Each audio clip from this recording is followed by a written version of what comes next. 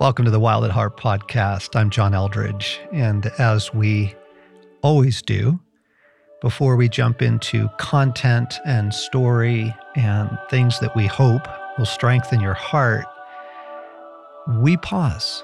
We pause to release the day, release the week, whatever's been clamoring for your soul. We take a moment at the start to let that go and to allow the presence of God to come more clearly to us. So let's do that now.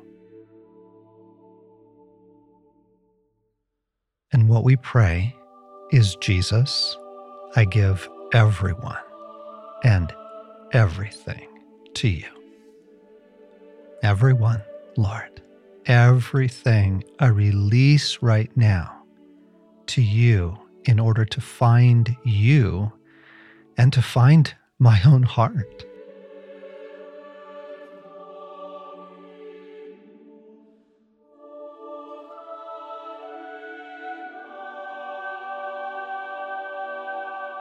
And we pray that our union would be restored with you. Restore our union, Lord Jesus. Restore our oneness. Use this podcast to deepen our union and to speak and move and come to me in the ways that I need you to this day and this week. In your name, we all pray. Amen. Well, friends, here we are in the first week of March together, and we're shifting directions. We've been in some, I would say, fairly serious material, Alan. Oh, yeah. And very important, critical for us to be thinking through. We're coming back to the love story now. We live in a love story set in a world at war. Mm-hmm. And it's important that you talk about the war and how you guard your heart in it and how you navigate your heart through it, but we don't want to lose track. It's not all war. No. And if we start to think it's all war, or we feel the heaviness most of our days, I think we do start to lose heart. We do start to forget what it is when we have to battle, what we're battling for. Yeah, exactly. So let's come back to the love story. And we're going to start a conversation through several weeks, and some dialogue and some fun old, actually, we're going to go back and grab some old conference material on the sacred romance that we think you are going to love. But I'd like to begin with a quote from chapter 1. The inner life, the story of our heart, is the life of the deep places within us, our passions and dreams, our fears and our deepest wounds. It is the unseen life, the mystery within, what Buechner called our shimmering self. It cannot be managed like a corporation. The heart does not respond to principles and programs. It seeks not efficiency, but passion. Art, poetry, beauty, mystery, ecstasy. These are what rouse the heart. Indeed, they are the language that must be spoken if one wishes to communicate with the heart. And this is why Jesus so often taught and related to people by telling stories and asking questions. His desire was not just to engage their intellects, but to capture their hearts. Indeed, if we will listen, a sacred romance calls to us through our heart every moment of our lives. It whispers to us on the wind, invites us through the laughter of good friends, reaches out to us through the touch of someone we love. We've heard it in our favorite music, sensed it at the birth of our first child, been drawn to it while watching the shimmer of a sunset on the ocean. The romance is even present in times of great personal suffering. The illness of a child, the loss of a marriage, the death of a friend. Something calls to us through experiences like these and rouses an inconsolable longing deep within our heart, wakening in us a yearning for intimacy, beauty, and adventure. This longing is the most powerful part of any human personality. It fuels our search for meaning, for wholeness, for a sense of being truly alive.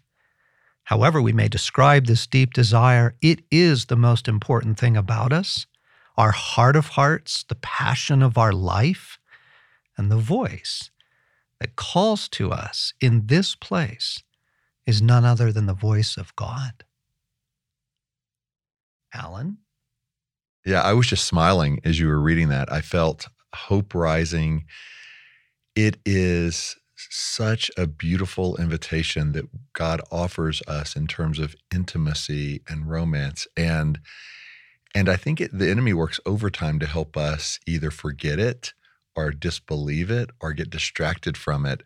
And so as you were reading that, like I just wanted to get those words framed, carved on a wall that I look at every day. I know.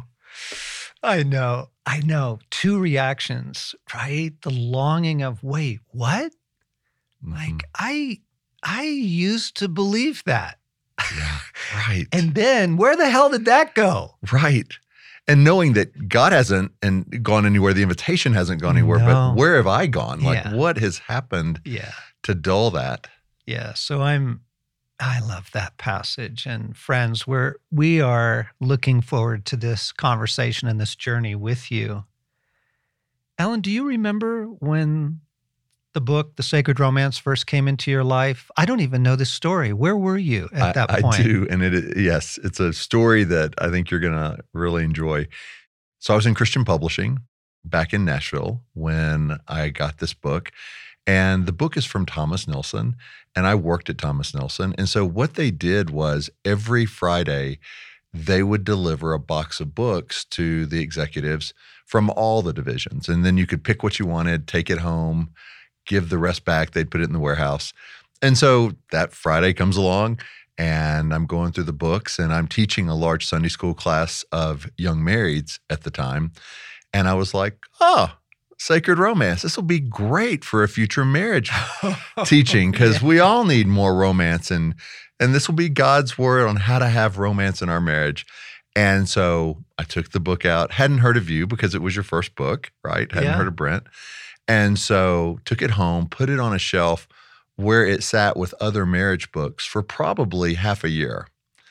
And when it came time to teach that class on greater intimacy in marriage, I pull that down, I start reading it, and I'm just blown away because God had wooed me into something that if I had known what it was at the time, I don't even know if I would have gone for it. Oh, gosh. I was so driven at that time. And I'd never thought of romance as a word I associated with God, ever. And so to me, the young man I was at that time, romance was a totally horizontal experience. It was what you had with the person you loved. Not just me. Moving, person to person. Moving right along. But not vertical, meaning, like I just never saw my relationship with God in any way as intimate, romance of the heart. I wasn't living from the heart. And so God snuck up on me with this book. And I remember reading it just like it was one of those books that you can't put down. So I'd be on the couch reading it, and then I'd be reading it in bed at night, and then I'd wake up and I'd be reading it. And Kelly's going, what's going on with this book? And I'm like, I think I'm awakening to something that I've never even had a glimpse of before that could change everything. So that was my first experience. Yeah. And I mean, as an executive cranking out Christian books, I mean, you guys had to produce something like 70 books a year, which is more than a book a week. Right. And when you take all the divisions, there were more than 500 books a year easily coming out Yeah. from. And so that was one of 500, but it was the one. Now, we have very dear friends in Christian publishing, but I do have to say, if you want to lose heart,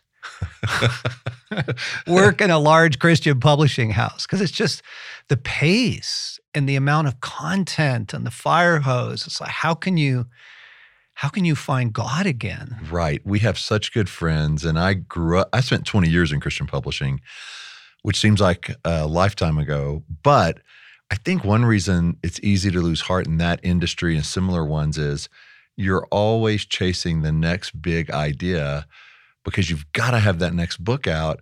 And so the people in it, you have to stay with a radar for what's next, what's new, what's shiny. And in the process, it's hard to go deep in any one message because that book's here, gone, next, here. It's a conveyor belt. Yeah. And so this is the kind of book that when I discovered it, I realized, no, this is not that's interesting. Next. Yeah. It was there's some deep waters here that I need to go into. Well, I'm cracking up, my friend, because 20, almost 5 years later, you're sitting in this studio. Yeah. Working here in the life of the heart. So 2 quick lines from the book in chapter 1. For above all else, the Christian life is a love affair of the heart. It cannot be lived primarily as a set of principles or ethics.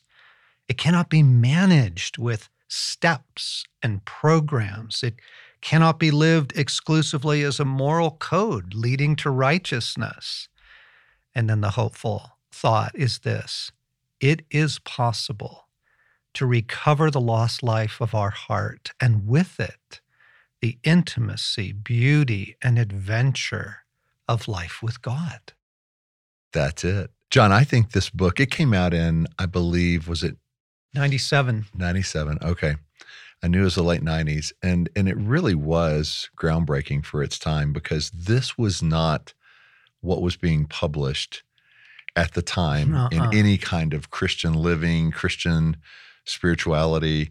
Like it was this revolutionary book that really, I think, caused people to just, it caused them to see their own heart and God's heart in this way that they had never considered in such a beautifully winsome way. Like it's no surprise to me that as you read it today, it still is fresh and new and so inviting into this life that we were made for and created for, but somehow has grown dull. Mm-hmm. It happens to everyone's life. It was the reason that we wrote it. The Sacred Romance was born out of a number of conversations that Brent and I would have together. A lot of people may not know who Brent is. Like, how did you guys meet, or how did your relationship begin? So, yeah, Brent Curtis, who has been in the kingdom now for almost 25 years, was just a remarkable and beautiful man. He was a Christian therapist here in Colorado Springs, and he had a waiting list that was, 8 months to get in because he was so good. But it was more than that. Like, to be in his presence was to encounter a father figure, a deep heart, and a wildness that was so outside Christendom at the time that, Jen, our colleague at the time, described him as a cross between, he looked like a cross between Clint Eastwood and a homeless guy under a bridge. I've never heard you say that. And I met Brent as a therapist. I was a client. We had young boys, and I had these anger issues coming up. And I'm like, whoa, I do not want to hurt my children. And it was alcoholic father wound stuff that had never been addressed. Okay. And I called Dan Allender and said, who do you recommend in Colorado Springs? And he said, only one man. And he gave me Brent's number. I called, and they gave me the spiel. They're like, well, we'll put you on the waiting list. And I said, that's okay, I'll wait. And I think I waited 6 months. And I mean, I think it was maybe the opening day or the second session that we just realized, oh, we're going to become really good friends. And, there's certain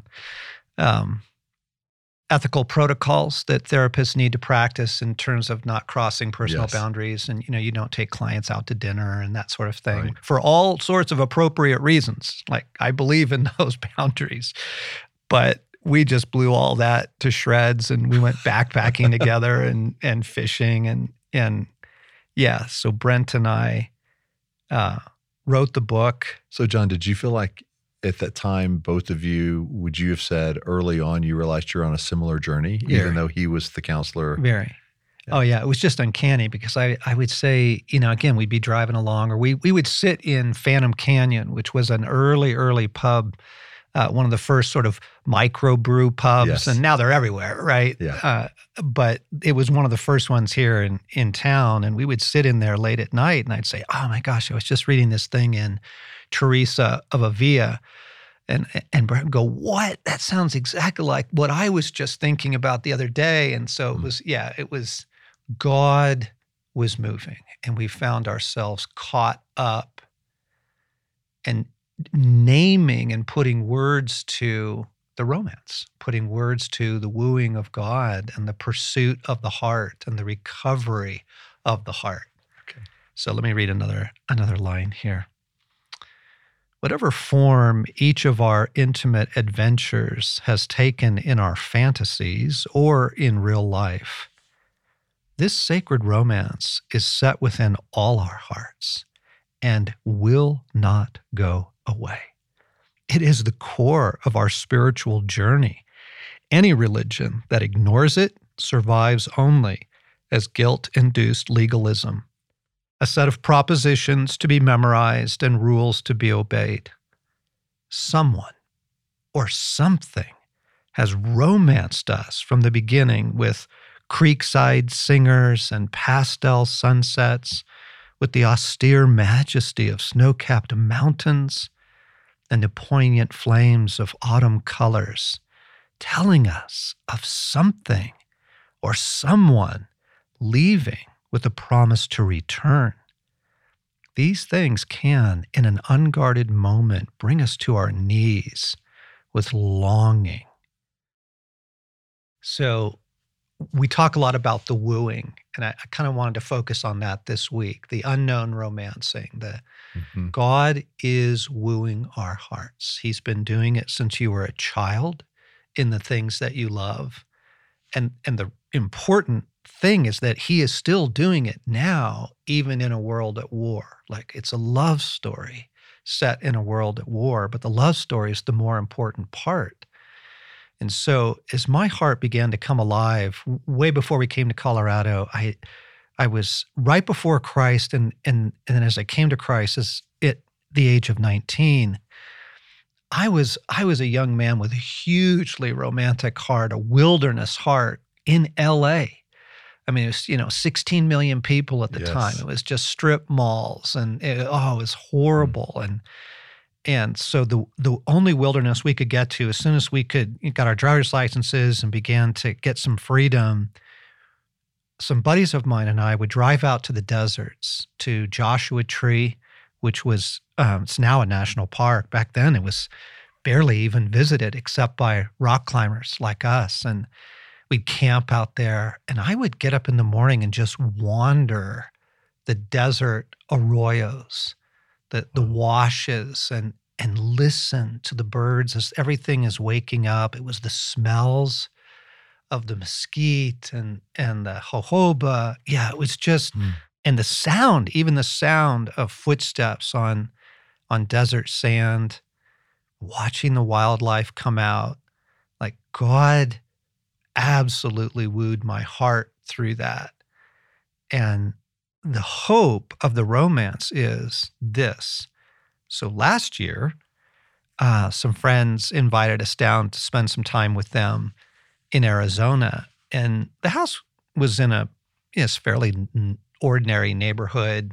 It wasn't particularly full of romance, the romance Yeah. of God. But I got up early in the morning, as I normally do, and I went out to walk and pray. And at the end of the street, there was a dead end, and then there was a sign that said something about a wildlife preserve, desert. It was a desert preserve, no motorcycles, no Mhm. kind of thing, no camping, no fires. I'm like, wait, what? And then there was a trail leading into it. So I just walked down the trail, and it was as if eternity had just opened up for me again, because here are the sounds of the desert waking up in the morning, and Mm. the particular coo of the mourning doves, and the sweet little chirp that quail make, and the sound of my shoes on desert sand again. And so as soon as I could find an arroyo, I got off the trail and just started wandering up this desert canyon wash, and reaching down, picking up things, smelling, listening. It was like, oh Lord, Wow. you know my heart, and you are wooing me again out of heartache and numbness and disappointment and loss. Like, here you are again. Here is the romance again. Wow. And it was right there. Like, you didn't have to even travel thousands of miles or go Mm-mm. across the globe. Or Mm-mm.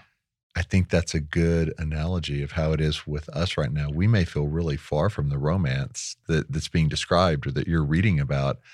And yet God is right here, and we can step back into that without a lot of self-effort, really at all. It's more, I think, more just saying, God, my heart longs for something more than this world can satisfy.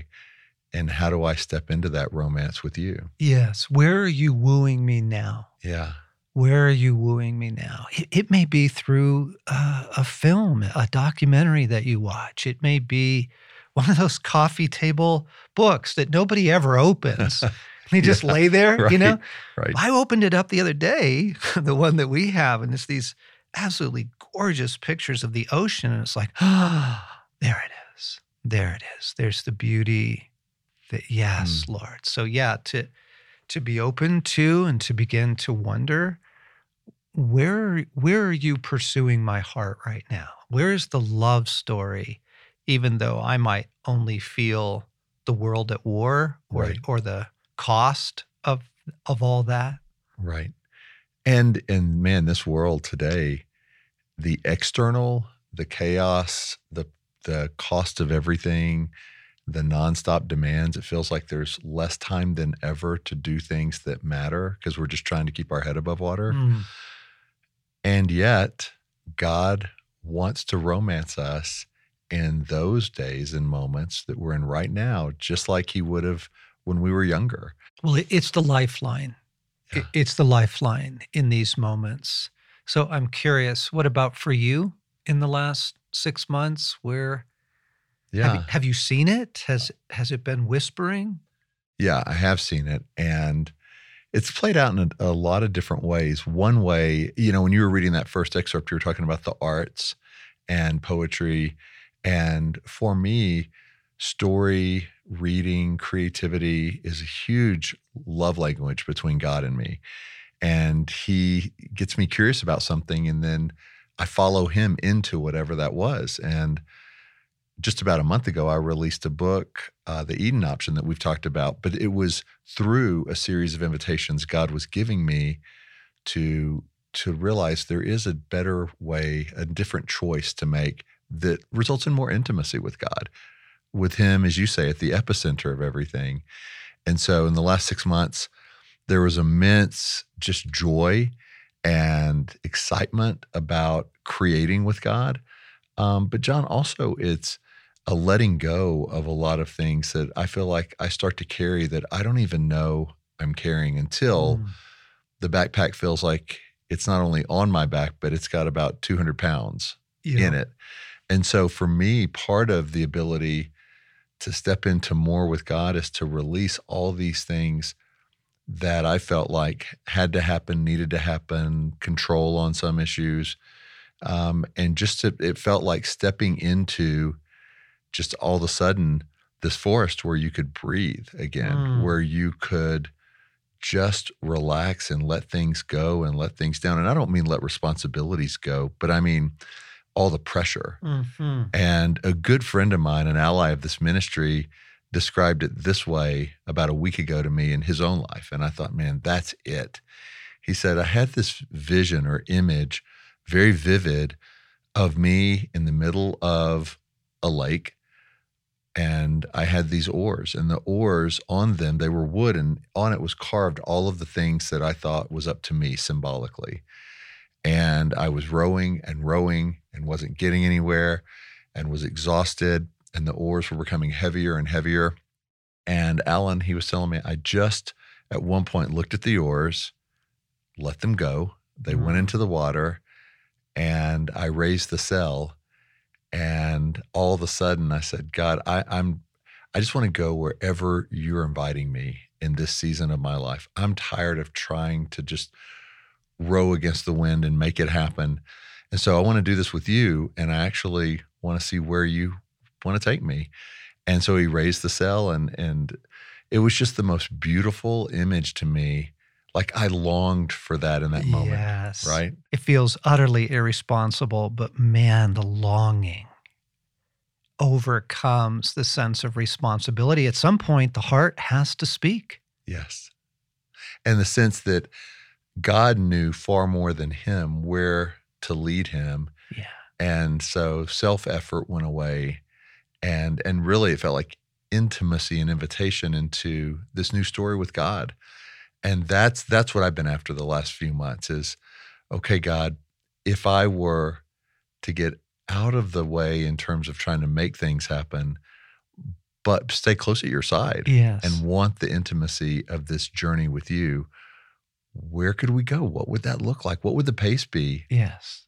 That story is reminding me of two things. One of my favorite poets, Antonio Machado, deceased Spanish poet, he has this great line where he says, mankind owns four things that are useless at sea: anchor, oars, rudder, and a fear of going down. That's great, man. Yeah. And it's the Wow. idea of Yeah. if you will hoist the sail, if you will let the wind take you. And then I'm remembering, we're going to put this in the show notes for you guys because I think you'll really enjoy. We used to use songs and films. So as Brent and I began to teach sacred romance, and then, of course, the story is that Brent passed away.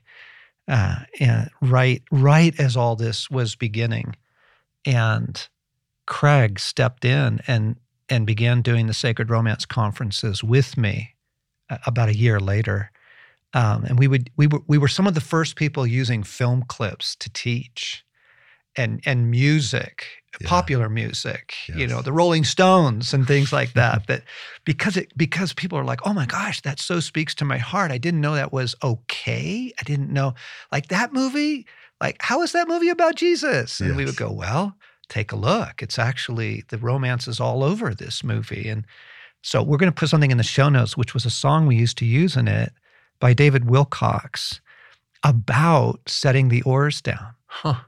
And letting the river take you where the river wants to go.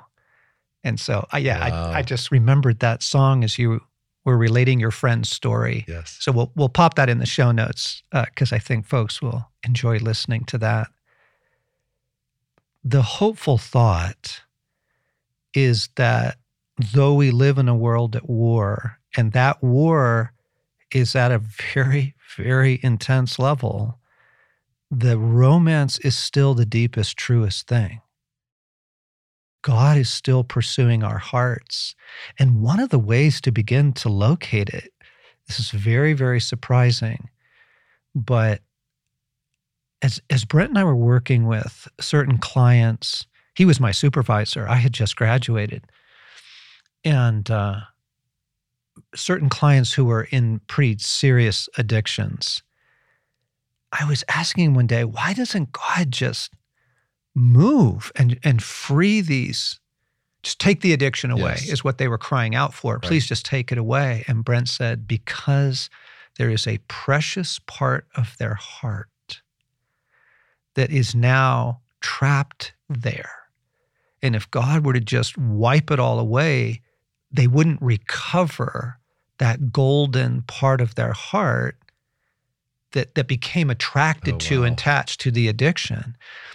Friends, a lot of times the recovery of where God is wooing us is actually through our addictions, our self-comforting behaviors, what you're looking forward to buying right now, Yeah. and what you're looking forward to eating or drinking tonight, and it's when a man or a woman who is not your spouse awakens something in you, and you're like, whoa, that's wrong, that's wrong, that's wrong, that's wrong. And you go, wait a second, wait, like, yes, that's not the source of life, but that has awoken something in your heart that God considers very, very precious and wants to woo to himself. Yeah. Yeah. And so I would just look at, where are you going these days for comfort? Where are you going these days? What are you daydreaming about? What do you zone out over? What are you compulsively watching? What's the Netflix series that's captured you? Because those are indications of the life of your heart that has gotten buried in the busyness and the drivenness and the post-COVID trauma and the disappointments and the loss, but the heart is still there and it's still looking for life. Right. I had a sense of this last weekend. Kelly invited me to dream with her about things we would do with our home if money were no object, which it is an object. There are limitations, of course. But she was like, Alan, what would you do? Let's just sit for 30 minutes on a Saturday morning and dream. What would you do? And John, the revealing part was, I would say things like, well, I'd love to have a fence in our backyard, but we also need a deck redone because it's getting old and creaky. And we also need new floors in the house. And so with finite money, and she's like, no, money's not finite. And I'm like, well, and it was so hard. Even though I kept trying, I was letting the scarcity mindset or the limitations of what I thought I knew get in the way of really dreaming. And we were laughing about it. And finally, I was able to kind of break free of that. And we had a blast.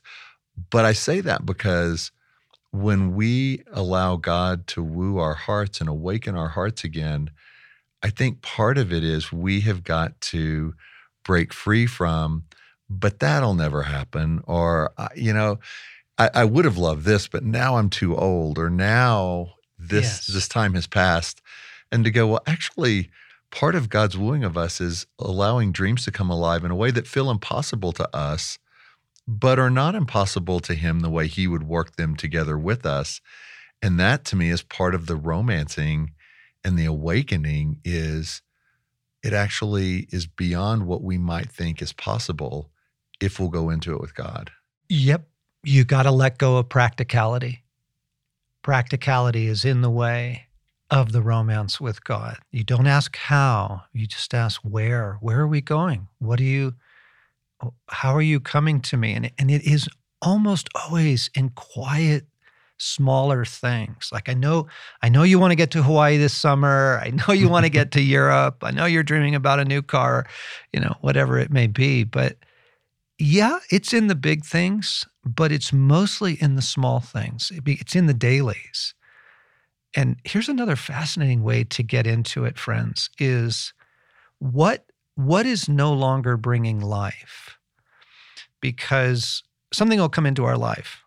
Maybe it's mountain biking, or it is writing, and you've been enjoying that.